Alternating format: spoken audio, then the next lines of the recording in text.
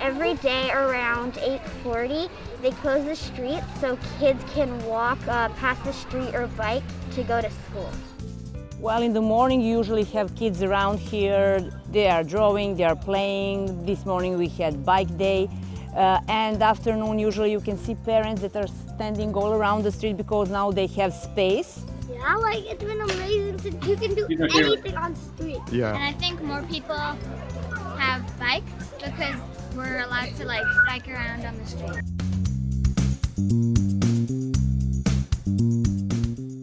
Hi, everyone. Welcome to the Active Towns podcast, conversations about creating a culture of activity.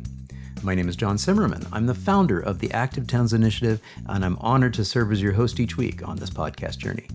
Thank you so much for tuning in. It's always wonderful to have you along for the ride. Today is Friday, December 17th, 2021, episode number 103, and our final regular episode for this calendar year. Although I do have a very special holiday live stream event featuring Ryan Van Duzer this coming Monday evening, December 20th at 6 p.m. Eastern. So stay tuned for more information on that. But first, today, I'm excited to share this conversation I recently had with Dale Bracewell, Manager of Transportation Planning for the city of Vancouver, British Columbia. Arguably one of the two most bicycle-friendly cities in all of North America. We discussed the status of the high-comfort cycle network build-out and some specific design adaptations to their protected and separated lanes that have taken place since my last visit to Vancouver for the Walk Bike Places conference in 2016. We also talked about how the city is leveraging active mobility to address the climate emergency in response to the pandemic. But before we roll into those discussions, please allow me a brief moment to mention that this episode is being brought to you by the generous contributions of our donors, sponsors, and monthly patrons on our Patreon page. And we did get a new patron this week. Thanks so much, Jacob B. Welcome to the team. Now, if you too are in a position to help out, just head over to my website at activetowns.org and navigate to the donation page. Every contribution, no matter how small, is greatly appreciated, and it really does have a big impact on my ability to do this work. Oh, and by the way, there are 3 other ways you can really help support my efforts right now that don't involve money. First, if you like listening to audio podcasts, please simply subscribe to the Active Towns audio podcast on your preferred platform. Second, if you're watching this episode on YouTube, please subscribe to the Active Towns channel and be sure to click on the bell next to the subscribe button so that you'll get a nice little reminder when new videos are posted. It's usually only about once per week, so it won't be a big disruption. And finally, please help me spread the word about the Active Towns Initiative and this episode by sharing it with a friend or anyone else you think might be interested and could benefit from this content. Thank you all so much for tuning in and for whatever support you're able to provide as I strive to grow this movement to create a culture of activity for all ages and abilities. Okay, let's get this conversation with Dale Bracewell rolling.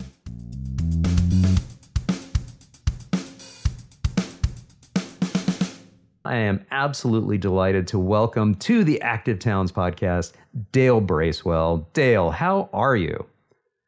Good, John. It's nice to see you and kind of in a face-to-face way. And so, yeah, doing well here in Vancouver, British Columbia, here in Canada. Fantastic. Yeah. Well, hey, let's get our scroll going here so we can actually let people know that, yes, this is episode number 103. And so, Dale, so you're the manager of transportation for the city of Vancouver, British Columbia. Why don't you do this? Why don't you give us a little bit of, background information, who you are and how you came to be doing this type of work? Yeah, great. Sure. It was actually over 20 years ago, I started at the city of Vancouver it was a branch at the time called Strategic Transportation Planning. And sort of on the active mobility side, my first major project, and we'll kind of come back to this, I think, was a long-term strategy for our False Creek bridges. So how to do pedestrian and bike improvements kind of over the long term. So we'll kind of touch on that. Did various roles all the way through Olympic Games here when we hosted in 2010. And then probably most relevance was I was the city's first ever manager of active transportation. So coming out of Olympics in late 2010, that was one of our first real effort to consolidate in one team all of our walking and cycling and greenways efforts. And at the same time, was co-leading our long-range transportation plan, which is Transportation 2040. And then since we met again in 2016, I've been the manager of transportation planning at the City of Vancouver. So and then we've also had a chance to meet up in Los Angeles at NACTO, and we did a little bike ride of their Figueroa project that they were pretty excited and proud to do and put together.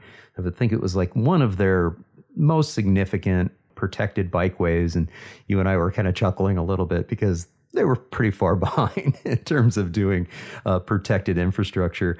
I just went back and watched Clarence Eckerson's Street Films video from 2016, and it just reminded me how wonderful it was to be there for the Walk Bike Places conference back in 2016. And, how far the city really has come along. I mean, I have to think that the city of Vancouver in a North American context is right up there. Number one, number two, of all places, right there with Montreal, I would say. Unfortunately, we go pretty far down to try to find an American city in the United States that really has the comprehensive network that you all have accomplished there.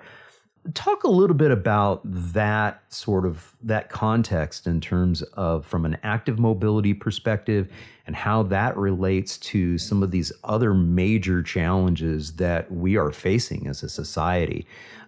Whether it's climate, and then obviously we had a monkey wrench in 2020 of the pandemic, and so all sorts of little niggles and all. I'm sure it had you jumping through a whole bunch of different hoops.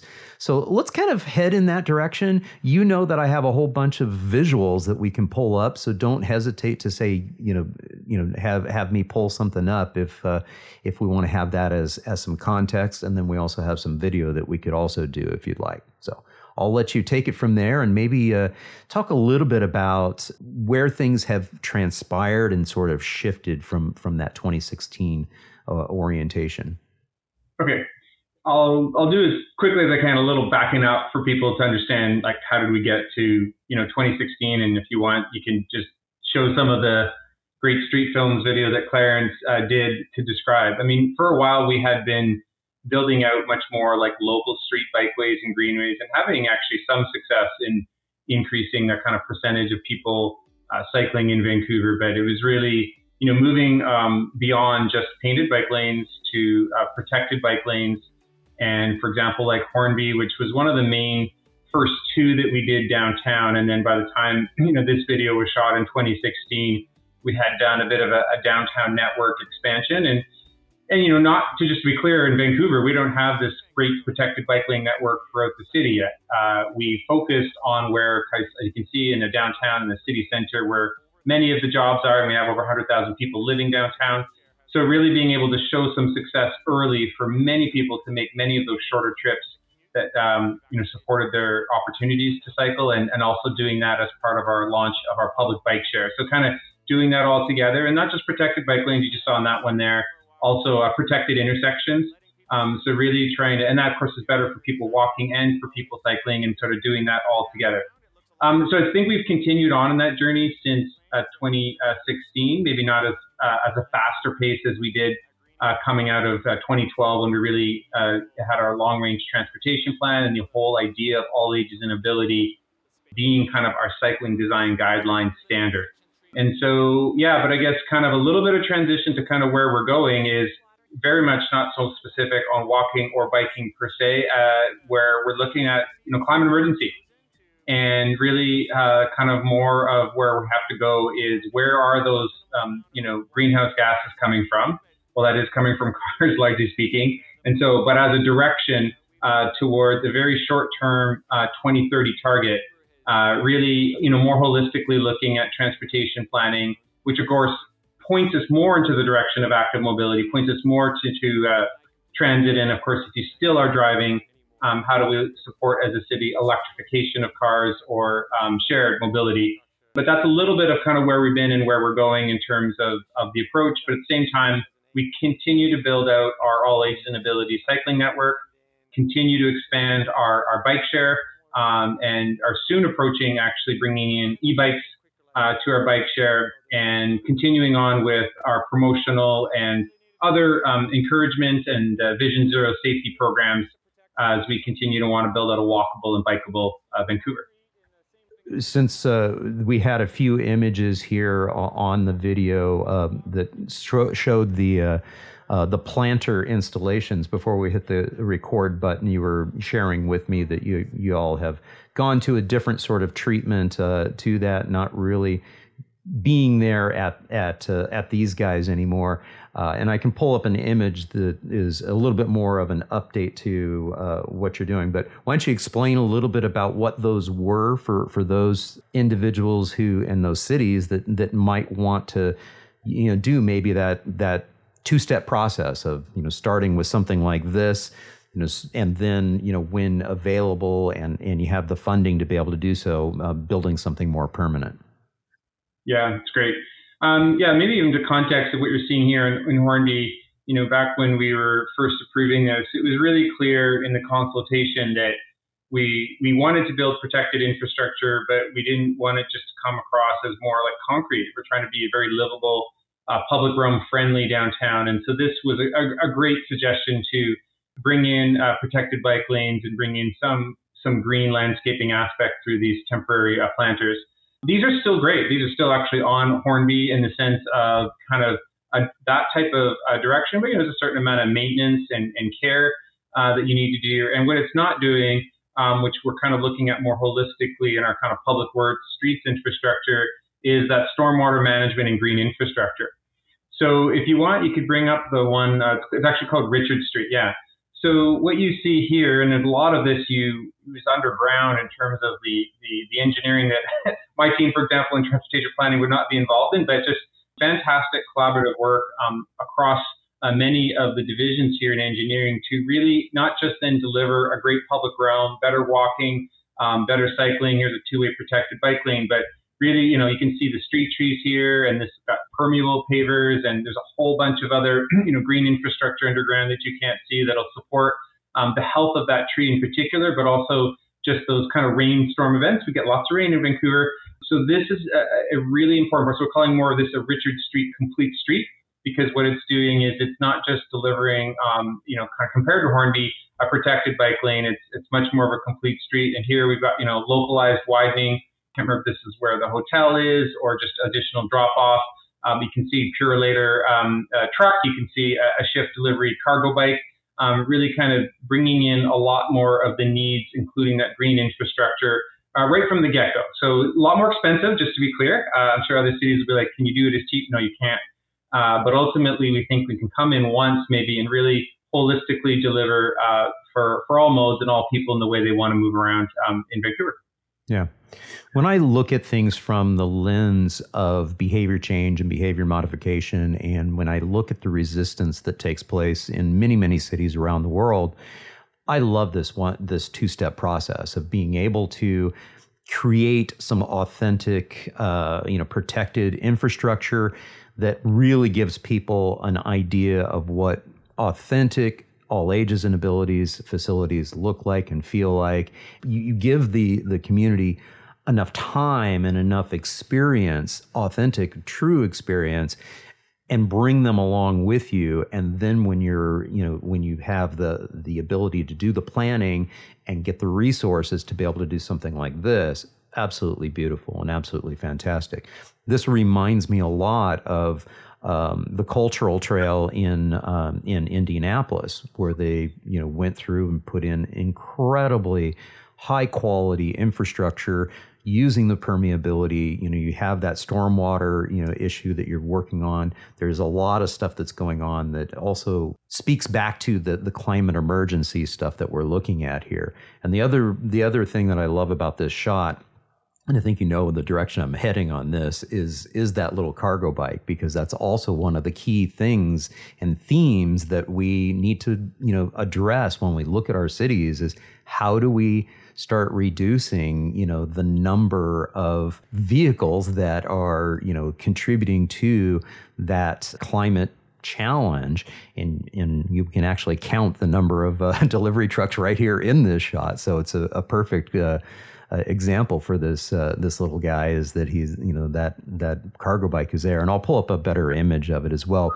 But talk a little bit about that, because I think that's very strategic in terms of the position that not only the city, but I think also the province is taking on in this regard. Is that correct? Yeah. So maybe I'll go again back one step and then kind of talk about cycle logistics. And, because again, we did make good progress on delivery, I'd say, of our AAA, cycling network. But again, back to that long range transportation 2040 plan, when we looked at all the actions, we realized, we hadn't really spent as much time on goods movement. So yeah, we were really adventuring much more into urban freight. And of course, the pandemic, and I'll credit one of my younger engineers, she came up with the term invisible freight. You were referencing the trucks that actually have names on it. There's a whole bunch of other vans and deliveries that are going on in our city that we don't even really have a great handle on. So kind of with that in mind, a real partnership emerged with us and the province of British Columbia through the Ministry of Transportation to actually partner together to really learn what could we do more in terms of that last mile delivery. Not everywhere, again, in the parts of Vancouver where there's enough density, where ultimately in this pilot that we're doing together, trucks will take their deliveries and offload them into a facility. And that's part of the pilot, is we're renting industrial space to have the trucks offload the deliveries. And we actually had a minimum of 2 companies, but we're actually going to have 3 companies. Shift actually here has been a local provider, is going to be one of them, and then 2 other private companies. And basically for minimum 6 months, hopefully longer, we are going to have them do that last mile delivery through e-cargo bikes. And each of them in return for kind of a subsidized space, so that they get a real chance in the private urban freight market to really test out their hopefully forward thinking in this. We'll get all the data in terms of the trips and the number of opportunities that provides, the cars or the vans that otherwise aren't delivering. And then this kind of matches up with, of course, then the infrastructure is, where and how when you use urban e-cargo bikes like this, which facilities do they prefer? Do we have even the proper width? Do we have enough of a network so that we aren't just hearing from, people who are already cycling? Of course, all those we're trying to encourage to make that an opportunity for themselves. But now, as we think again of a dense urban city, downtown, commerce, growing economy, we're bringing in that other dimension of urban freight and goods movement. And so that's an exciting pilot we're doing with the province of BC.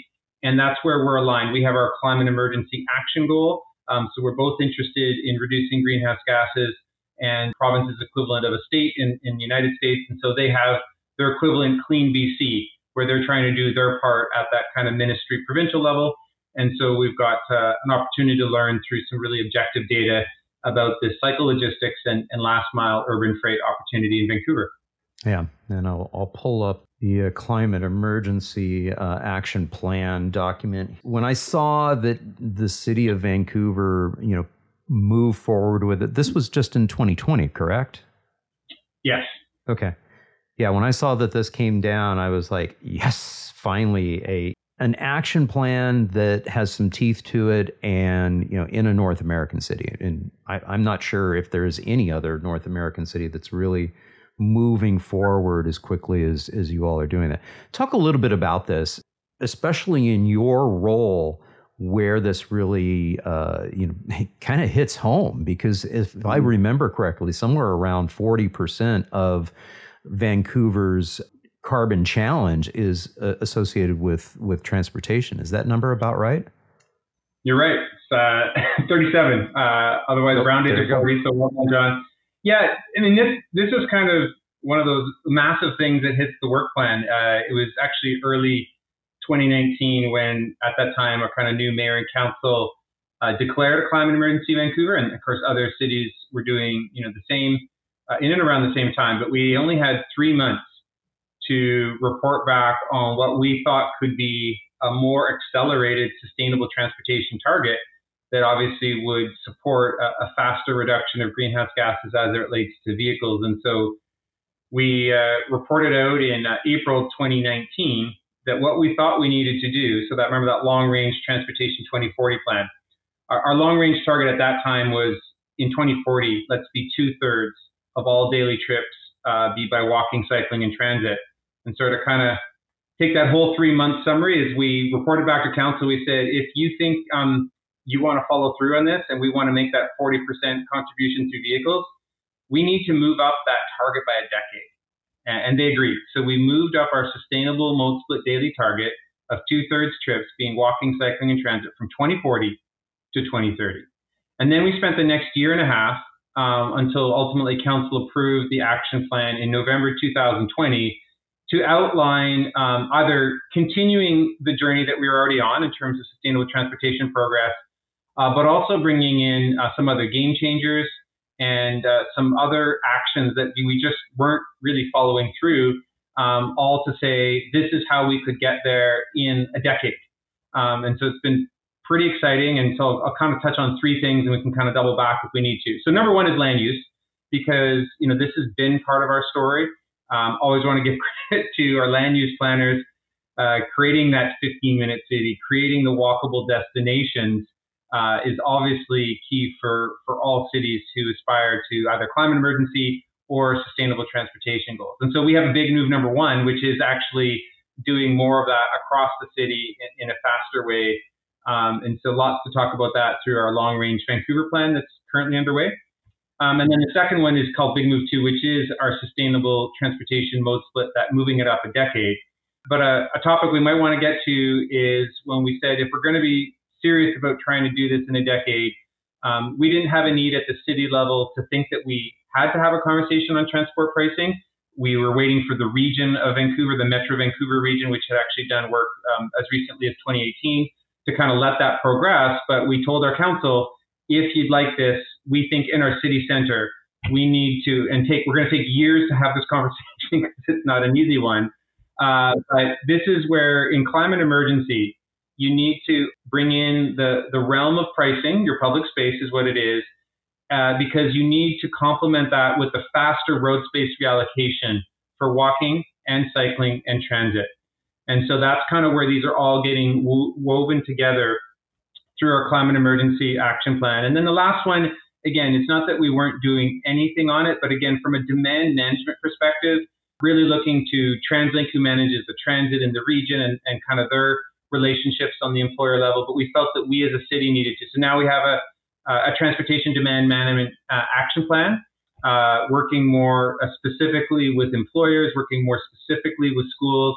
And then where the pandemic made it really real is, where the trip doesn't need to be taken. So remote work, and where is that actually going to still help contribute to livability and our climate emergency goals, and yet embracing, of course, the economy and the trips that should and want to be taken for all of what people would like to do and love to do in Vancouver.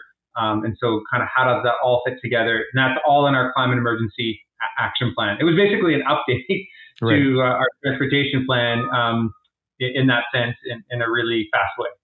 Yeah. And I pulled up the mode share update, and you actually touched on it a couple of times in your conversation right there. And one of the things, obviously, that jumps right out at you is the total number of daily trips obviously went way down in 2020. And we can see, sort of the hit that transit really took in that situation. Again, not a big surprise. It is also not a big surprise that, the relative percentage of people in motor vehicles actually went up. Not tremendously, but, it did go up and probably absorbed a fair number of those transit trips, I would think. Talk a little bit about where you feel like things are going to. I mean, we don't have a crystal ball, but, in 2021, do you get the sense that you're going to look more like 2019 or more like 2020? I think for the shorter term, we're going to look more like 2020. And I'll just use our own employer as an example. We're certainly embracing, remote, flexible, hybrid work. And so really looking for that more optimum balance. What did we learn through the pandemic when basically all City of Vancouver employees who are not kind of operational, delivering things in the public realm and kind of working more in the office setting. So what's that fit where you want to have some in-person time to be collaborative, building up your team, working together, working with the community, and yet really benefiting from these opportunities where we get to do a lot of the work from home. So I don't think we're going to be alone in that. So I think, and it's going to be a graduation back to how much do you actually spend at work. At the same time, I would say what will be more like 2019 is the vehicles.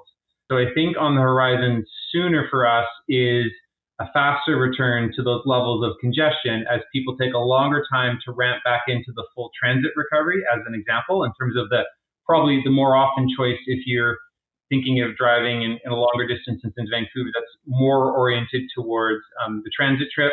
And even in 2020 and 2019, we saw that our walking and cycling from a mode share perspective didn't really actually change that much.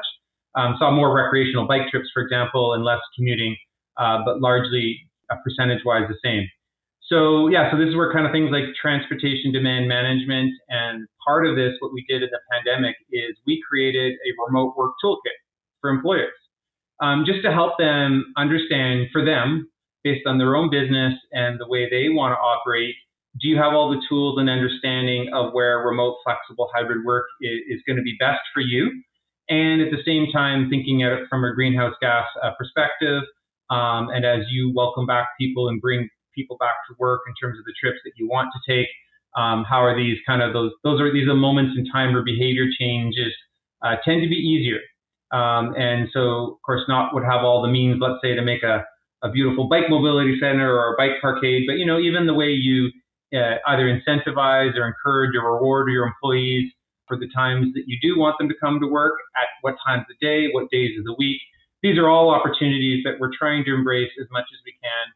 Beyond that remote work toolkit, we just launched a general employers toolkit to, again, points towards active modes, points towards sustainable modes, points to even the importance of measuring and monitoring and kind of, the champions within an organization to be able to leverage the success that they're having from a sustainable mobility perspective.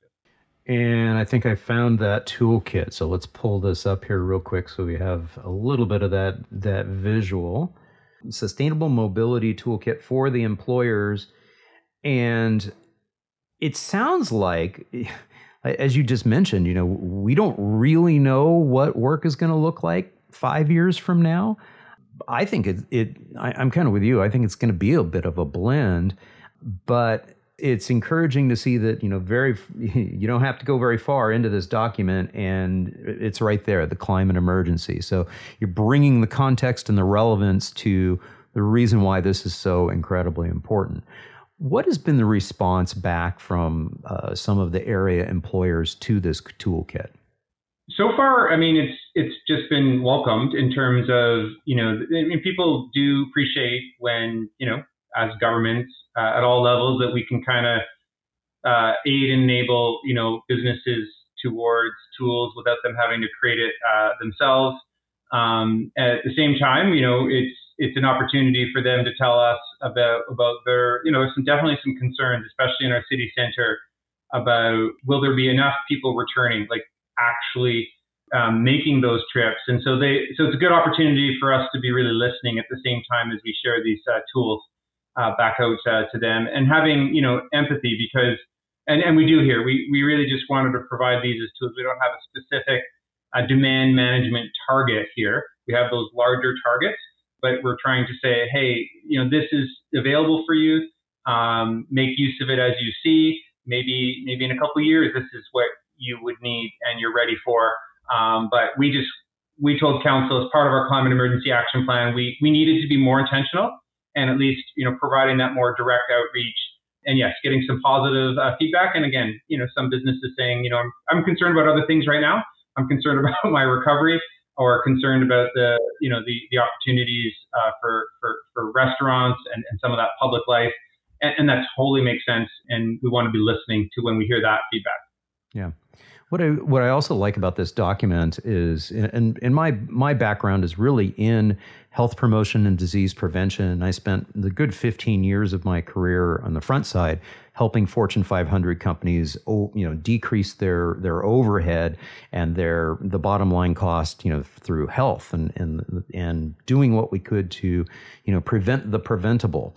And I love the fact that, as part of this document right up front here is, that target of trying to encourage people or remind people that, hey, 150 minutes of moderate physical activity per week is essential. And one of the things that really 2020 drove home for us is just how incredibly important our health and well-being really is, and our health status and our relative risk to susceptibility, not easy for me to say, to a raging pandemic. And so again, it was like we didn't know what was going to really sort of play out with this pandemic. And then it was just like, yes, physical activity and well-being and life balance and all of that. So as a toolkit, I love this, from a behavior change perspective, because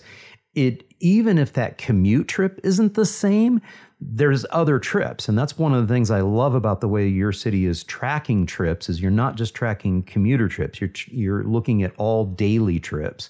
And so encouraging people to, hey, you may be just working from home, 3 or 4 days of the week, but what are those other short trips? And going back to what you had said about land use in the 15-minute city, are you able to get some of those meaningful trips and get to those meaningful destinations, by walking, biking, and using transit? So I love the fact that that's, in this document right up front. In addition to climate change, the other, emergency that we have is our obesity epidemic and our health and well-being. So as a health promotion professional, I appreciate that that's also in there. Anything else that we should talk about in this particular document? I don't think so. I think, a lot of it for your audience would be, some of the basics. But again, for a lot of businesses, this is sort of that kind of intro, that 101 that really, again, helps support them or provides the sustainable transportation champion within to kind of be really a resource and support. So maybe just like what's been exciting, John, is I was working in transportation planning, and again, at the city level, it wasn't just a priority. And we had to look at all the possible ways in a decade, what can we do? And so demand management suddenly became more important to us. And so maybe I'll kind of transition to, another part of that is, we already had a school active travel program, very successful, very popular, working, school by school, in a relationship that, asked them what the needs were. Safety, obviously, really key. Ultimately, looking towards implementing infrastructure improvements. But through the Climate Emergency Action Plan, looking at other cities and kind of how are they moving faster, we learned about school streets. And so through that, we began a pilot of 3 schools last year, and we only did it for 4 weeks. And you would think for some of the parents that still needed to drive, which we totally understand, but there were three roads around the school that still provided an opportunity to drive, and one we closed in the pilot for the opportunity for the families, the kids, the parents to have an open street, to be able to, open for walking, open for cycling, open to just chalk on the streets as kids, which is exactly what happened. Play on the streets, for that, busy, rush in the morning and the evening, hugely successful. I think if my numbers are right, it's 32% of the family's kids, said they walked more. I think 29% said they biked more, and we measured people driving as well. And there was a 29% decrease in the driving around the schools. So hugely successful. And so we're now trying kind of a longer 10-month opportunity through school streets, and hoping to launch another 7 next spring. Still a pandemic though, so we're struggling a bit with the volunteer recruitment. It was a little easier for parents. We need some help supporting the streets. Again, open to walking and biking, closed to cars, but to put the barriers up. And so how's that a partnership with the school and the community? We're still working on that. We run into some challenges, but hugely successful as a pilot. And again, something we would have otherwise, without the climate emergency, continued doing school after travel. We just have added new things. So again, we were adding walk and bike and roll mini grants, $500, over 20 schools this year. You choose how you want to promote walk, bike, roll to your school. You're kind of the experts in your own community. And then the one we're just about to launch is a walking school bus. Again, not new. And yet, again, when you're trying to move that reduction of greenhouse gases for vehicles at 40%, and not everybody's turning over their car, and not everybody's changing their land use in a decade, and where they live, and they love their communities. So really trying to look at all those opportunities for people to make the choices that are easier for them towards sustainable mobility. Yeah. I was a little slow on getting your statistics up here for the pilot, but I'm burying the lead a little bit because, obviously you see that 32%, of the families did walk more. But the number that I'm hiding is, of course, that 76% of the parents said that they would like to see the school, streets continue. So I think that's a very, very encouraging thing when you see, that 3/4 of, those parents are like, yes, we do, even if we didn't necessarily have an active opportunity to participate, we still want to see this continue because there's a bright future for that. Now, we have a video for this. Should we play that? Yeah, please go ahead. A school street is a car-free block open to walking, cycling, and rolling beside a school during pickup and drop-off times. In Vancouver, this was for a period of 30 to 45 minutes in the morning or afternoon. We were really excited to partner with 3 local elementary schools in order to pilot school streets and see if they could help to improve safety, reduce carbon pollution, and encourage healthier and active transportation. What this street looked like was just a parade of cars and parents dropping off. And it did create a lot of anxiety amongst parents, safety concerns, and kids walking through cars that were stopped. And of course, kids are small, so they really have a low profile. A lot of parents were concerned. Every day around 8:40, they close the streets so kids can walk past the street or bike to go to school. Well, in the morning, you usually have kids around here. They are drawing, they are playing. This morning we had bike day. And afternoon, usually you can see parents that are standing all around the street because now they have space. Yeah, it's been amazing since you can do anything on the street. And I think more people have bikes because we're allowed to bike around on the streets. You can bike on the road and you don't even have to be careful for cars anymore. Well, the main reason would be safety for the children and the parents are commuting to and from school. But an alternative reason that it's good for the environment when we reduce traffic around the school. And I think an added benefit that some people don't know about is that I've been getting reports that children are actually waking up earlier and leaving their house earlier just so they can get to school and experience the street, which makes them, of course, be at school on time. We have noticed we've noticed there have been fewer cars, compared with the number we had normally on Comox. We know the weather is good, but definitely we've seen fewer cars. I think the project has been very successful and very positive. And if we had a choice, I would like to see it continue at our school and other schools. Yeah, we are hoping you will come back next year. Yes, I would like to see more of this, more often, and faster. We would love school streets to continue. It's changed how it feels to pick up and drop off kids. It feels smoother, safer, less frustrating. We love it. I want it to continue because I don't have to worry about the cars and I get to draw chalk on this road. Yeah, I think just what I was really excited about, John, was those were the parents, the principals, kids in the community. We didn't do any recruiting. Those were just actual testimonials. Laura on my team, she's amazing. I was just so impressed. Obviously, really genuine. And then maybe one thing that, because we never really liked that road closed sign, so we have a better signage now, which is great. Streets open for walk, bike, roll, and so that's kind of been an exciting advancement. And again, but it has its challenges. But I think again, just being empowered to enable and work at that community level to have outcomes neighborhood by neighborhood is really ultimately what climate emergency action plan kind of points to. It doesn't, we have to have some of the bigger topic conversations like, pricing, but, we need to be working at all levels, and working at that school and neighborhood level is kind of one of the more rewarding ones. That particular street, that name was familiar. Is that one of the streets that is, one of like the bikeways and is typically one of the slower streets? Yeah, I think one that was profiled was actually our Comox Greenway, something that we had improved about 5 years earlier. And so we actually chose the school street pilots where they each had a bike route nearby, simply because we thought for people, cycling to the school was going to be important. And that's also turned into an exciting conversation because we were really clear this is a pilot, and yet certainly for the Lord Robert School with Comox Greenway, people were wondering, and asked us, maybe don't come back with a longer version of this. Can you just start talking about permanent infrastructure? And we're like, we're open to that. But that's not the pilot conversation. Pilot, I think, has shown that it's at least in that realm of possibilities. But certainly that is ultimately what we would hope, is these pilots don't just find a way to sustain themselves, but ultimately in some cases, maybe this one, it's going to show that maybe a more, like you said, that incremental, right? That's a part of our journey and our story.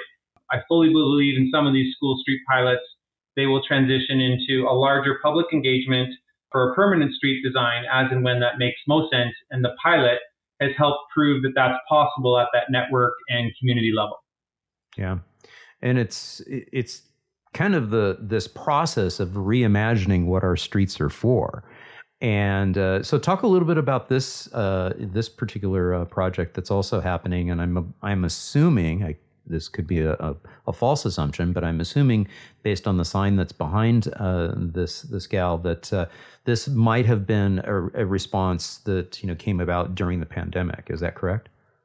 Yeah, Slow Streets. Again, we were following other leads like Oakland and other U.S. cities or European cities that were really taking that opportunity of the pandemic and reduce travel completely, including cars, to repurpose road space. And so we have learned a lot about mobility and public life. And so our Slow Streets was really that accelerating that road space reallocation on streets that, in my team's long range planning, we're already looking like ones that might be good for consideration as, future bikeways or greenways, or existing ones that we really felt were appropriate to have either car light or car free. And so most of these are car light because they're not really preventing cars from using the street, but trying to encourage, even in the neighborhood, in a grid network, there are maybe adjacent north-south or east-west streets, just trying to encouraging the community to more often use those, make these slow streets more for people walking and cycling.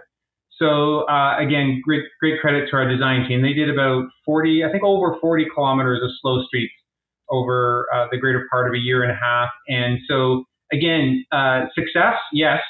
We've had great feedback from those that have already been enjoying and appreciated that road space reallocation for public life, for walking and biking. And same time, they're barriers and they are movable. And so some people complaining that, they get moved and what are you doing? So the team is genuinely rolling up their sleeves. And in some cases, you know what, we're going to have to retreat. We're just not at the right time, don't have the opportunity to take 40 kilometers of slow streets and make them all into better bikeways and greenways. And yet there's been lots of good lessons learned so my team's, for example, involved in the learnings and trying to create now through our climate emergency action plan, what's a 5-year walking plan? What's a 5-year cycling plan? So these slow streets absolutely have been then successful citywide to help inform where that tangible capital infrastructure should go as a priority to sustain, that progress for walking and biking. And then the other part about the slow streets that I think was really helpful was we were all learning in the pandemic, more how to deliver equitable mobility as we just learn more about our disproportionately impacted communities. So as compared to our previous 5-year bike network, which was, much more driven by where are we going to move the dial the most in terms of people cycling, the slow streets really started to bring in that disproportionately impacted and communities and provide more of these slow streets in those neighborhoods. And we got a lot more to learn, but in a kind of roll up the sleeves team effort, my team on the planning side was able to work with our design team to kind of suggest where these slow streets, and we're really excited that that's something that we leaned into, and we have more to as we go forward and better understand our communities and where we can actually, when all things being equal, we can make investments in sustainable mobility where people haven't had as much opportunity, let's say, over the last decade. Yeah, yeah. And I paused on this particular photo because it also sort of illustrates the other thing that we saw, kind of emerge during the pandemic was reimagining our street space for other purposes. And so it looks like we've got some picnic tables that are out there, maybe expanding the dining experience. Is that sort of what was happening with this one too? Or these this extended dining experience over here on the street? Is this something that popped up in 2020, or was this something that existed prior to the pandemic? Well, very little prior to the pandemic, Okay. And yeah, this was very much like other cities, but a massive response and huge credit to. We have a whole public space division now who gives leadership to this, but yeah, being able to respond to businesses and patios, and yeah, we had a whole making streets for people, and early on in the pandemic, that was also like room to queue, as that one just showed, in terms of where that space needed to be in terms of like physical distancing. But as the pandemic went on, and of course we found ways with masks and other things to manage our lives and kind of bring back some of the business and the public life, turn more into plazas and just, ongoing programs, bringing that to council, what can stay in the winter, what should, be only for kind of summertime use. And then I guess specific to mobility, this is Beach Avenue. And this is this is actually phase 2 of Beach Avenue. So Beach Avenue is a major arterial street downtown, but right next to, as you can see, some of our beautiful waterfront and seawall. And so what we did, again, to begin to actually support more, like you said, that health of walking outside, we wanted, and we gave over the biking portion of our seawall here in this part of Vancouver and asked that people cycling, and we gave up space on Beach Avenue to arterial. So phase 1, though, we actually could only have that arterial traffic go in one direction, including transit, to be able to do that. This is actually phase 2. So as you can see here, we have now much more of a concrete protected, and we've brought back, you can't really see it, but there are now 2 lanes, again, of vehicle travel, which includes transit. So that's really important for serving, this part of our downtown. There's local transit, and that's back. And now this provides that width, again, back to cycle logistics. But for the time being, it's also, maintaining the larger part of the waterfront seawall for more walking, while providing ample space for people cycling.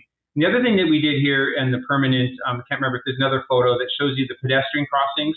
This is, showing that, we pedestrians are still number one, and making sure that even as people, we had over, an average of 10,000 people cycling a day on this Beach Avenue cycling infrastructure. But at the same time, we wanted to ensure, as we did, and we brought back transit. And so we have some little bus boarding islands that are also part of this more tangible protected infrastructure here on Beach. So yeah, quite a success. And then connecting to this was our park board, making a nice road space reallocation for people cycling. So people had the opportunity to bike, if they wanted, up to 10 kilometers around Stanley Park in a temporary protected bike lane, only then to be able to come either to or from this Beach Avenue road space opportunity. And again, really starting with walking in public life in the actual park, and then repurposing road space away from vehicles to provide that opportunity and more elbow room for people of all ages to cycle. Yeah, yeah. I do want to talk about one of, we've got some drawings here, some renderings of one of your biggest challenges, and bridges typically are huge challenges for cities around the globe when it comes to mobility. Talk a little bit about this bridge and give a little background, and I'll try to find that photo. Sure, yeah. Well, remember how when I started, I said my first project was this False Creek pedestrian and bike strategy. And so we have 3 bridges connecting our downtown to what we have our central Broadway area across what's called False Creek. And since I started at the city, we have made huge improvements for people walking and cycling on our Burrard Bridge. That was first and highest importance.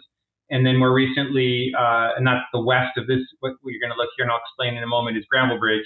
And then to the east of that in Vancouver is Cambie Bridge. It was a newer bridge, but only had one side of the bridge really protected for active modes. And we've reallocated a lane on that bridge to improve both walking and cycling.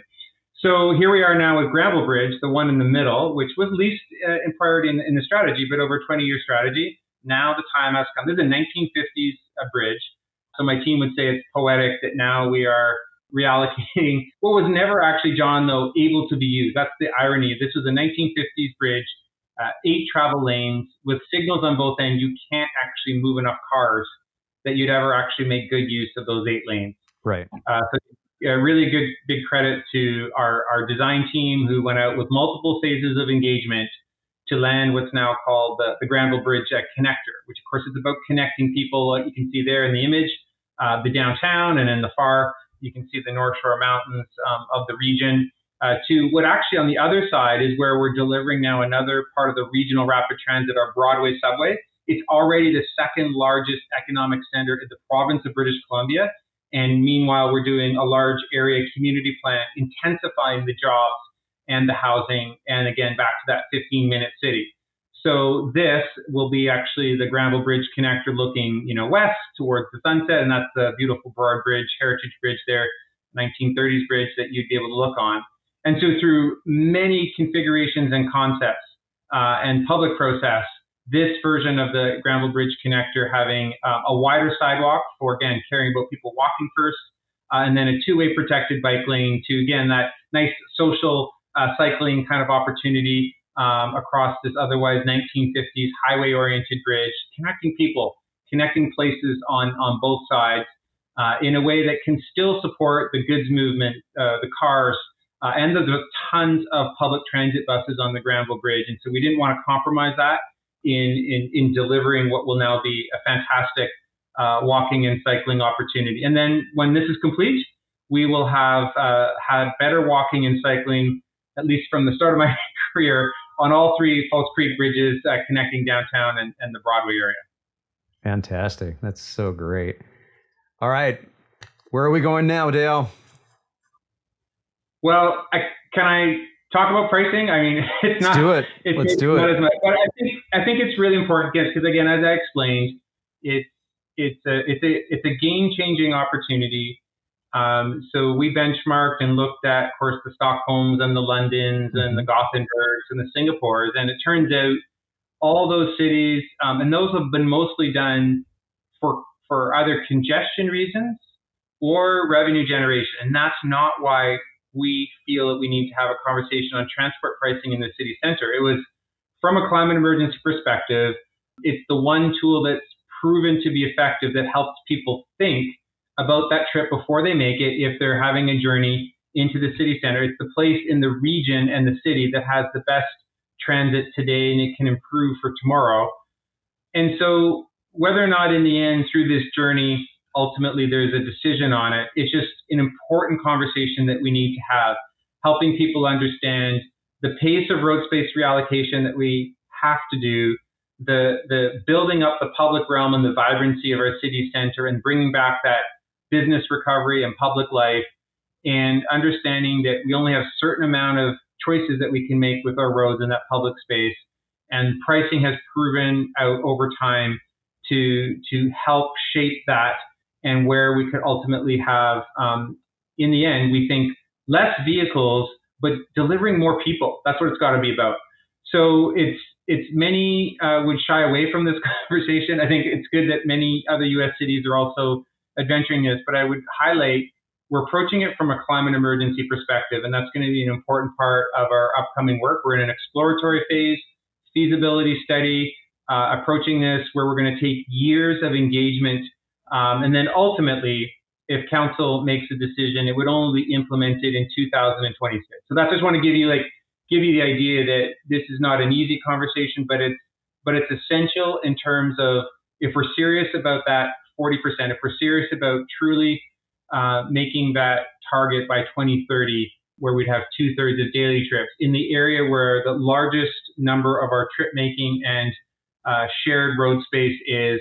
It's just kind of put us in that. So it takes courage, and at the same time, it's an important one for us to have, and to do that in the context of the region, because of course we care a lot about those, because a lot of the people that might otherwise make a shift change from, let's say, driving into transit into our city center are going to come from outside Vancouver.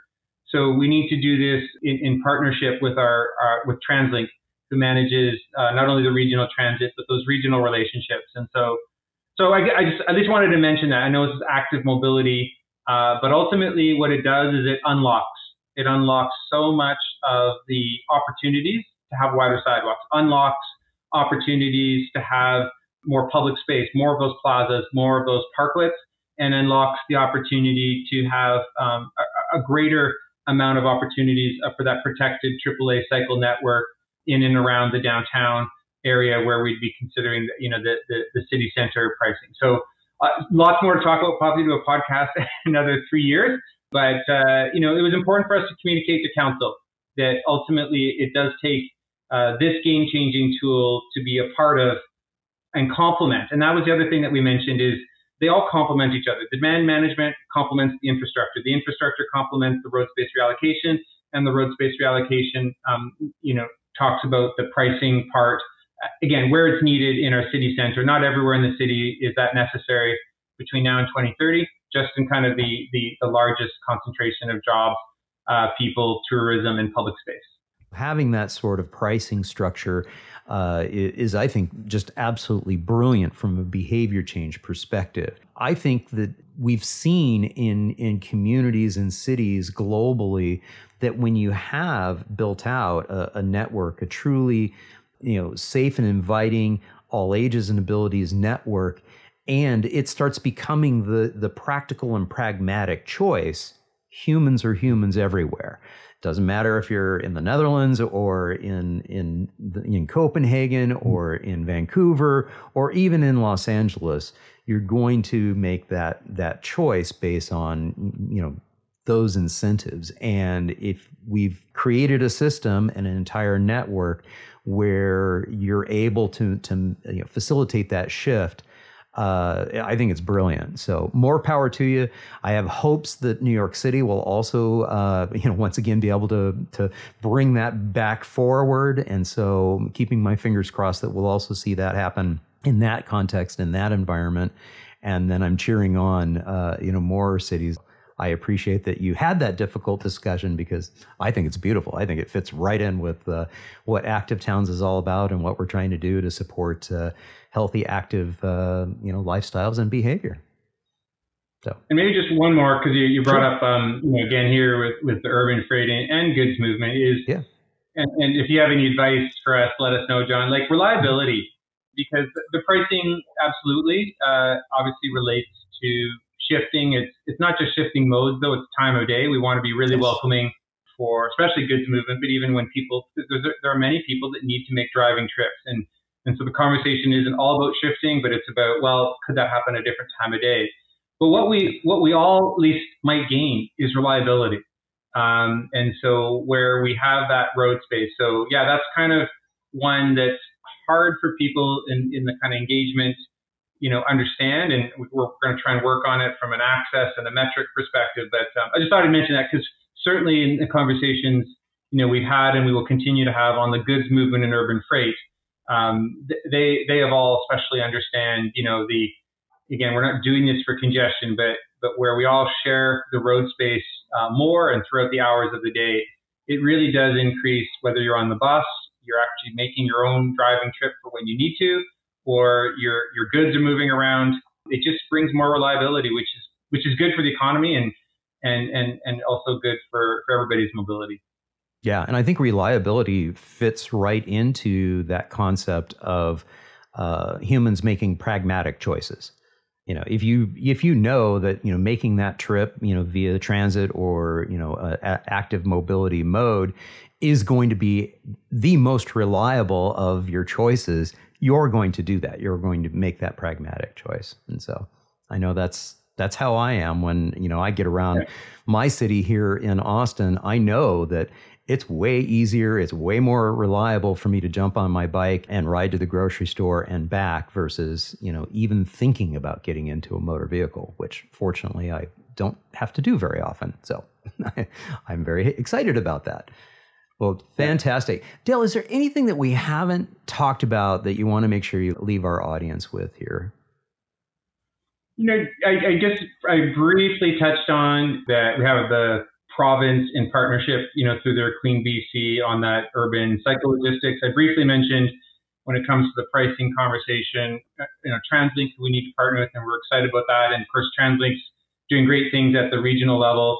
And so I just want to, as a city government, I really want to emphasize for your audience that, this is the type of things we need to work with, in our case, the senior levels of government. And I guess I'm excited to share it. I'm not quite sure, caught up on your U.S. and your latest infrastructure bill that your President Biden approved. I think I'm hearing good things.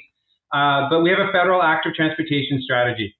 And they've just announced the opportunity in particular to partner with our national government, both in my realm on planning studies.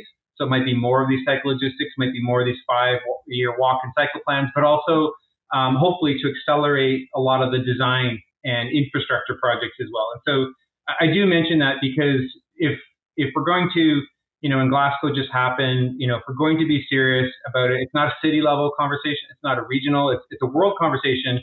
And so I'm excited to share that for us at the city, we've got healthy regional partnerships, provincial, and now going forward, especially now in active transportation with our national government. And so I just want to maybe finish there, because I think that's really what it's going to take is you can maybe point to certain cities doing certain good things, but at the scale that we need to see in the next decade across Canada, across the US, and across the world, we need to see that cross-governmental, different levels at different scales, all working together. And I hope that's the case in your nation, and I hope it's in mine. But I'll end there because I think that's in another part of hopefully our journey ahead. Yeah, I hear you. And Active Towns as an organization did sign on to the open letter that was delivered at COP26, talking about just that we really need to have active transportation be a part of that conversation that's happening, globally, nationally, at the provincial level, the state level here in the States, and also in the city. Dale, thank you so very much for joining me on the Active Towns podcast. Thank you for the invitation, John. It's been great. Thanks for the time.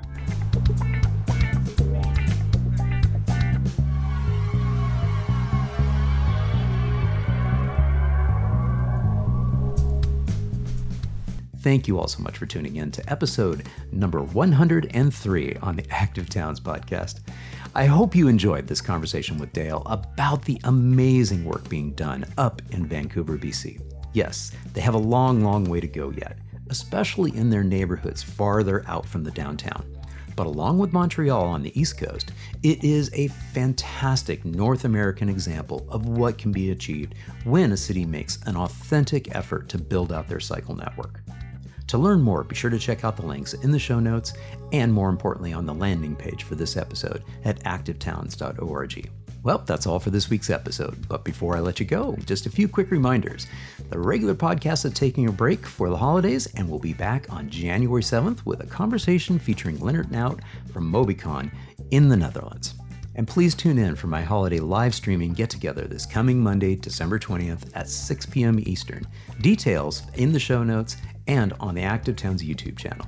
And finally, please help me to grow the Active Towns culture of activity movement by making a donation to Active Towns, spreading the word, and subscribing. Thank you also very much for your support and for tuning in. Until next time, this is John signing off by wishing you much activity, health, and happiness. Cheers, and happy holidays.